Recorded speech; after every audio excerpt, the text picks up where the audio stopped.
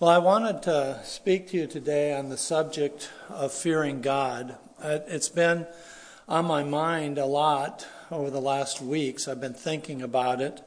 And I listened to a series of messages that were given in 1970 by a pastor named Al Martin.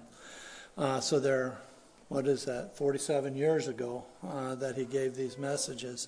But they were extremely helpful for me. And I was talking to Dick last week about it, and he reminded me of something that happened to Duncan Campbell when he came to the Hebrides Islands to speak, and they had that revival. Some men who met him to take him to the church that he was going to speak at asked him, "Mr. Campbell, are you walking with God?" And he said, "I fear God." And they said something to the effect, "Well, that's good enough for us." And so that's what we want to talk about this morning. You know, you don't hear that term very often, the fear of God, in terms of describing a person. But it used to be that somebody was referred to who was a Christian was referred to as a God-fearing man or a God-fearing woman. You just don't hear that very much anymore. But Al Martin was quoting, I think he was quoting John Murray. He said that the fear of God is the soul of godliness. The fear of God is the soul of godliness. And then Martin went on to say, take away the soul, and all you have left is a smelling carcass. Take away the fear of God from a person, and all you have left is dead religion and Pharisaism. There's no life, you see. There's a structure, but there's no life. And so what I would like to do then is just kind of look at just a little introduction here, and then we'll look at a couple of ways the fear of God is used, and then maybe 3 or 4 points to make off of that. In Proverbs 1:7, it says that the fear of the Lord is the beginning of knowledge. And it's, when you look that up, beginning of knowledge, it also means it's the chief part of knowledge. It's not just the beginning, but it's the chief part of it. And Al Martin, I liked his analogy. He likens it to learning to read and write. What's the first thing you do when you learn to read and write? You learn the letters. You learn the ABCs, the alphabet. And that's the beginning of learning. But it doesn't stop there. You use that throughout your whole life. Every word that we use, no matter how simple or complex, or every concept, is just those letters in different configurations. But it's the basic letters. It's the foundation, you see, of our ability to read and write and to comprehend things. And he says, so it is with the fear of God. It's the introduction that we have to who God is. But we never lose it. We never get past that. It's the introduction of a true understanding of God, and it's the chief part of that understanding of God, the fear of God. And it's like I said, we never get past it. Psalm 19:9 says the fear of the Lord is clean. It endures forever. So it goes on in the Christian's life. His whole life is the fear of God. Is right there in it. When you read about who God identified as a godly man in the Old Testament, you remember the book of Job, the Lord says to Satan, "Have you considered my servant Job?" How does Job describe? In verse 1 of Job 1, it says that Job was a blameless, upright man, fearing God and turning away from evil. Fearing God and turning away from evil. That's God's description of a godly man. Fearing God and turning away from evil. So, what does that mean to fear God? What does it look like? And I was just telling Dick, Mason gave 3 messages on this. I'm embarrassed to say this, but he gave 3 messages on this last year. And some of that, a lot of it, I've forgotten. I started studying it, and some of it came back to me. But and Dick alluded to it when he was talking about Daniel just 2 weeks ago. But I feel like I'm okay to talk about it because in 2 Peter 1, it says, "Therefore, I will always be ready to remind you of these things, even though you already know them." So what I'm hoping to do today is just to share some points that many of you have heard already, but just to rekindle it in your mind and keep it fresh in your heart. So when we think about the fear of God and how fear is used, there's two main ways I want to talk about. One is just the way we would use it, and that is you're afraid of something. You're fearful. And it would be like this 10-year-old little boy. He's walking home from school, and he rounds the corner, and in his eyesight, he catches the neighborhood bully's eye. Now, he's had some experience with this kid before. He's bigger, and he's been on the receiving end of some of his taunts and his bullying. The feeling that little kid gets is one of great dread and terror. He does not want to come in contact. And what he wants to do, he wants to go and hide. He wants to get away from him and hide. And that's exactly what we see in Genesis chapter 3. That type of fear is what we see in Genesis 3, verses 9 and 10. I'm going to refer to a lot of scripture, so don't feel like you have to keep up on everything. I'll have you look up a couple maybe. But this is what it's... in the garden, Adam had communion with God. He was walking with God in the cool of the garden until he sins. And then when sin comes in, this is what it says. Then the Lord called to the man and said to him, "Where are you?" He said, "I heard the sound of you in the garden, and I was afraid because I was naked, so I hid myself." So there's 2 aspects there. He sinned, and he became afraid of God. He sinned, and he knew it, and he became afraid of God.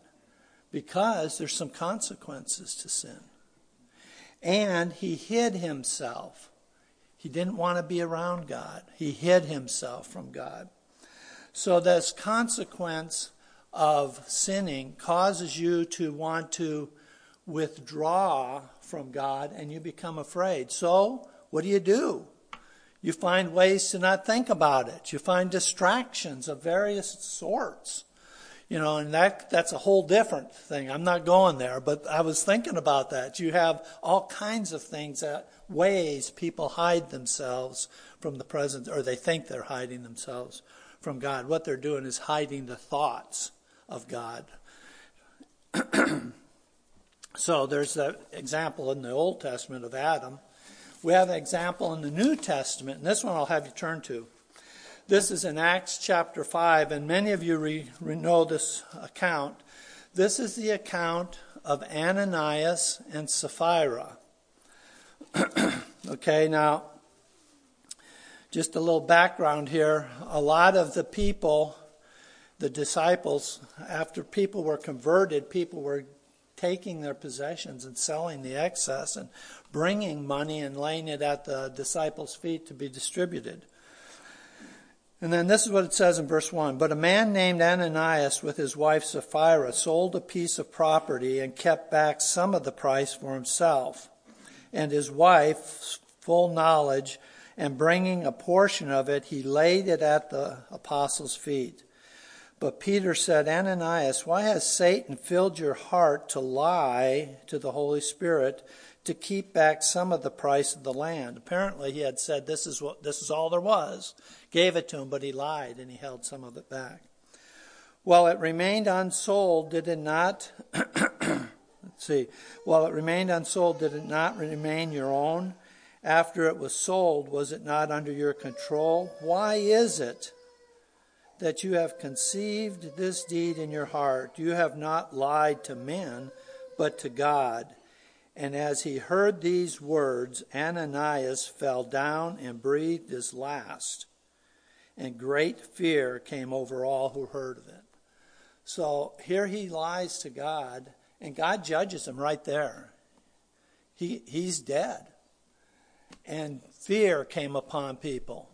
And then as you finish reading the account, you have the account of his wife comes in, and the same thing. Tells the same story. She dies.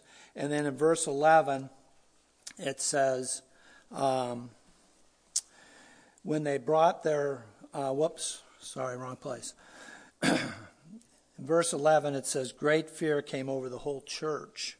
So there's this idea of the fear of God coming in. You know, one of the things about this is that you have to realize is God is not somebody to mess with. You don't play games with God. God is real. It's a serious issue. And he's real, and there are real consequences for sin. And you see this brought out in Hebrews 10, in verse 31, where it says, it is a terrifying thing to fall into the hands of the living God. And that's in the context of judgment. It's a terrifying thing. So it's not light. And even Jesus in Matthew 10, verse 28 said, and fear not them which can kill the body, but are not able to kill the soul, but rather fear him which is able to destroy both body and soul in hell. So this is it's a serious thing, and we need to realize that, and people need to realize that, and many people don't. There's no thought of God before them. A second aspect of how fear is used in the Bible is one that we don't use very often, and that is to mean reverence. Dick brought this out in the book of Daniel. Reverence, awe, veneration. And this would be the kind of respect or the kind of fear that a person would have, let's say a big dignitary, maybe a king or a president that, well, maybe not our president, but a king that everybody respected was coming, and you went to see the king. And the king looked at you and said, I want to have lunch with you today. You'd be, wow, me? Who am I? Why would I be welcomed into the presence of the king? That type of picture is what you see with the fear of God predominantly for the Christian. That's the predominant fear of God for the Christian. And a good example of that is in Luke chapter 5. And you can turn to that one also. Luke chapter 5. I'll just give you a little brief account of this, and then we'll read a few verses. Luke chapter 5 is where the disciples had been fishing all night, and they caught nothing. Now, these are professional fishermen. These aren't guys who go out on the weekend and just try to catch a couple fish. They're professionals. They know how to fish. They caught nothing. And the Lord says to them, he asks them, and they said, no, we haven't caught anything. Throw your net on the other side of the boat. What do they think? Okay, we'll do it. But they probably had done that. But they do it. And the nets are so full, it describes the nets as tearing, and they have to bring another boat. They had two boats. They bring another boat over to put some of the fish in. And by that time, both boats are getting low in the water from the weight of the catch. This is Peter's response in verse 8. But when Simon Peter saw that, he fell down at Jesus' feet, saying, Go away from me, Lord, for I am a sinful man. You see, there's such an awe of who Christ is. He had a picture of who Christ was. He saw his own condition in light of that. He says, depart from me. Now, he's not running and hiding like Adam. But we'll just read down here. Verse 9, for amazement had seized him and all his companions because of the catch of the fish which they had taken. And so also were James and John, sons of Zebedee, who were partners with Simon. And Jesus said to Simon, do not fear. From now on you will be catching men. Verse 11, and when they had brought their boats to land, they left everything. They had this huge catch. They left it all and followed Jesus. They followed him. Now, this type of fear and veneration and reverence is not one that causes you to run and hide. It brings you in. You want to follow him because he's so wonderful. You want to follow him. You see the same exact thing in John 4, where Jesus meets that woman, that sinful woman at the well. And he says to her, he reveals to her in his encounter with her, he reveals to her sin. And that doesn't put her off. What she does, she just goes and tells everybody in town about him. This is what it says in verse 29 and 30 of John 4. Come, see a man who told me all the things that I have done. See, she wasn't running and hiding from him. She had already had this encounter with him. And then she says, this is not the Christ, is it? They went out of the city and were coming to him. See, she's wanting people to come to him. She's had this encounter with Christ. She wants people to come to him. And he draws people like that to himself. When they see him for who he is, when you see Christ for who he is, you're not put off. You're drawn to him. That's what we're talking about, that type of fear. It's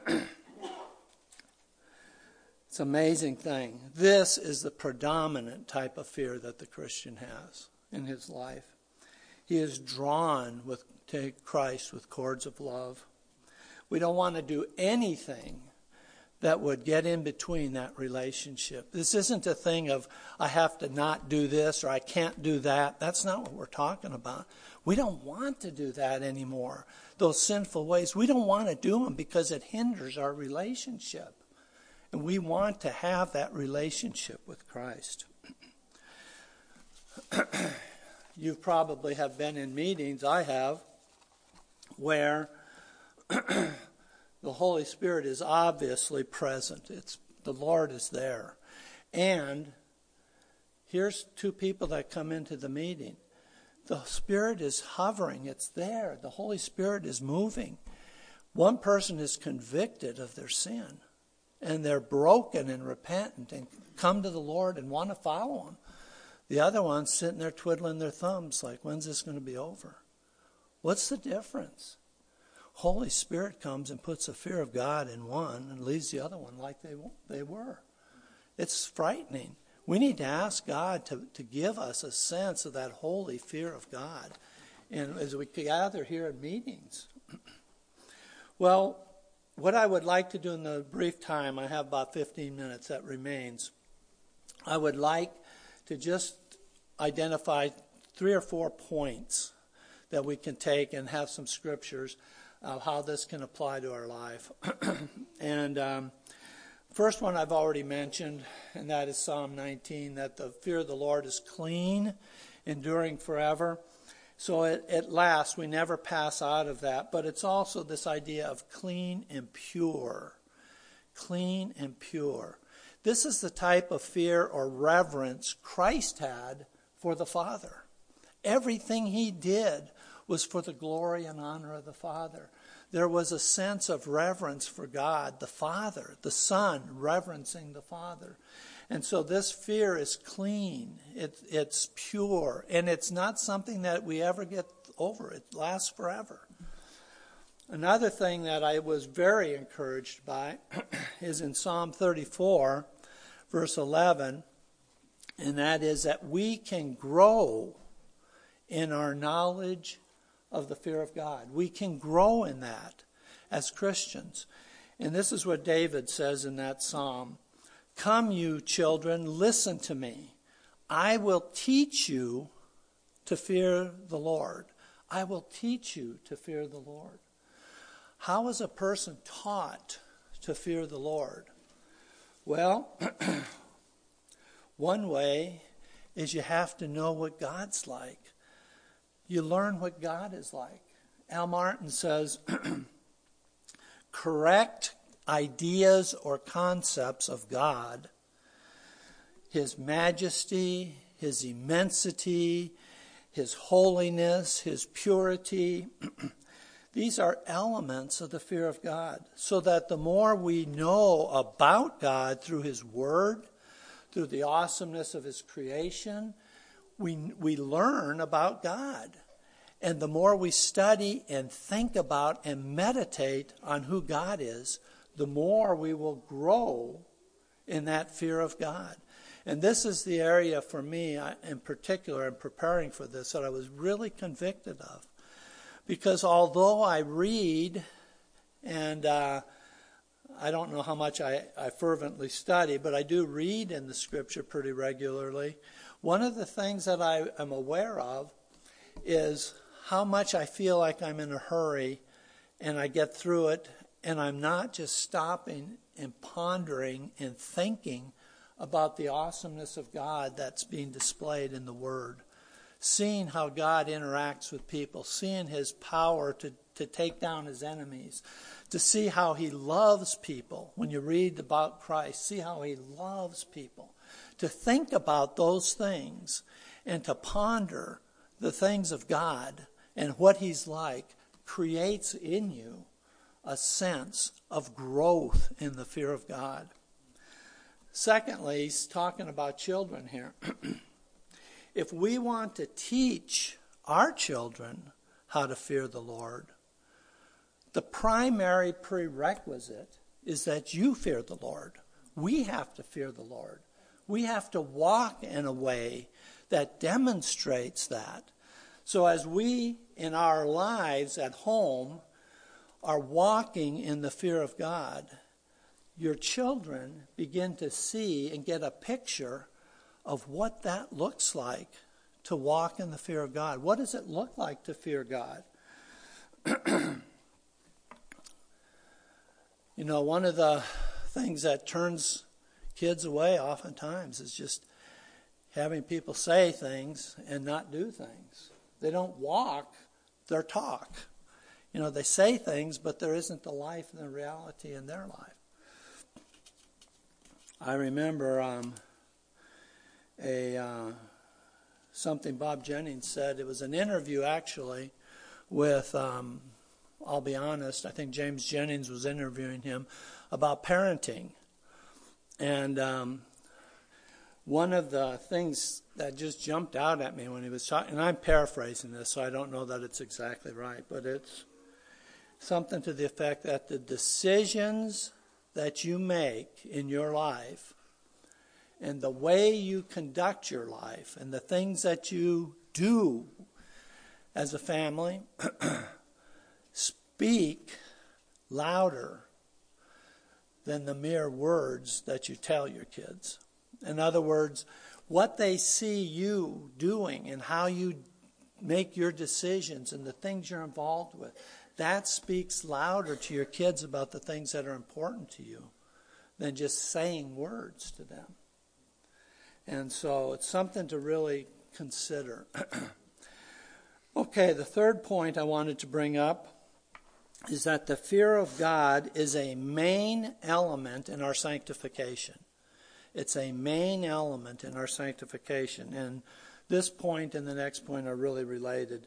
But Proverbs 16:6 says, by loving kindness and truth, iniquity is atoned for, and by the fear of the Lord, one keeps away from evil. One keeps away from evil. And then in the New Testament, 2 Corinthians 7:1, therefore, having these promises, beloved, let us cleanse ourselves from all defilement of flesh and spirit, perfecting holiness in the fear of God. So those phrases, keeps away from evil, fear of God keeps away from evil, perfecting holiness in the fear of God.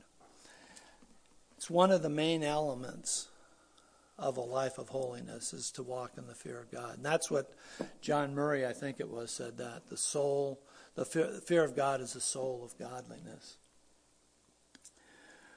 He also, Dick mentioned this, I think this applies here. Dick mentioned in Daniel, when he gave that message 2 weeks ago, that Daniel lived with awareness of God. An awareness of God. The way that Al Martin puts it, I really like this too. He says, it's a pervasive sense of the presence of God. And I was thinking about that word, pervasive sense. Right now, it's springtime and you're seeing lots of flowers growing up. And you take some of those really sweet-smelling flowers that have a real strong aroma, you put them in your house, put them in the table in the kitchen or something, in a vase, and someone walks in, and that smell of that aroma of those sweet flowers pervades the whole house. It penetrates. It just goes through. That's the way it is with the fear of God in the Christian's life. It pervades every area of your life. It pervades the way you interact at home. It penetrates the way you interact at home with people, the way you are with people at work. All of your relationships are affected, you see, by this sense of the presence of God. God's here. God's here. And that affects how you act. Al Martin says that there isn't any growth in holiness apart from a sense of the fear of God, the presence of God.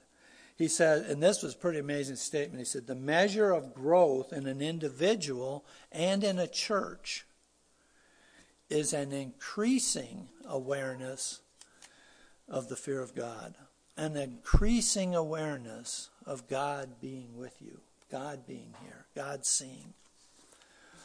And then tied to that point, but I gave it a different heading, is that the fear of God affects how we treat people.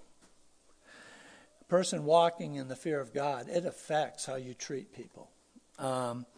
Remember Nehemiah was going to rebuild the temple, and I just want to read one verse from there in chapter 5 of Nehemiah. It's verse 15. It says, but the former governors who were before me laid burdens on the people and took from them bread and wine besides 40 shekels of silver. Even their servants domineered the people. But I did not do so because of the fear of the Lord.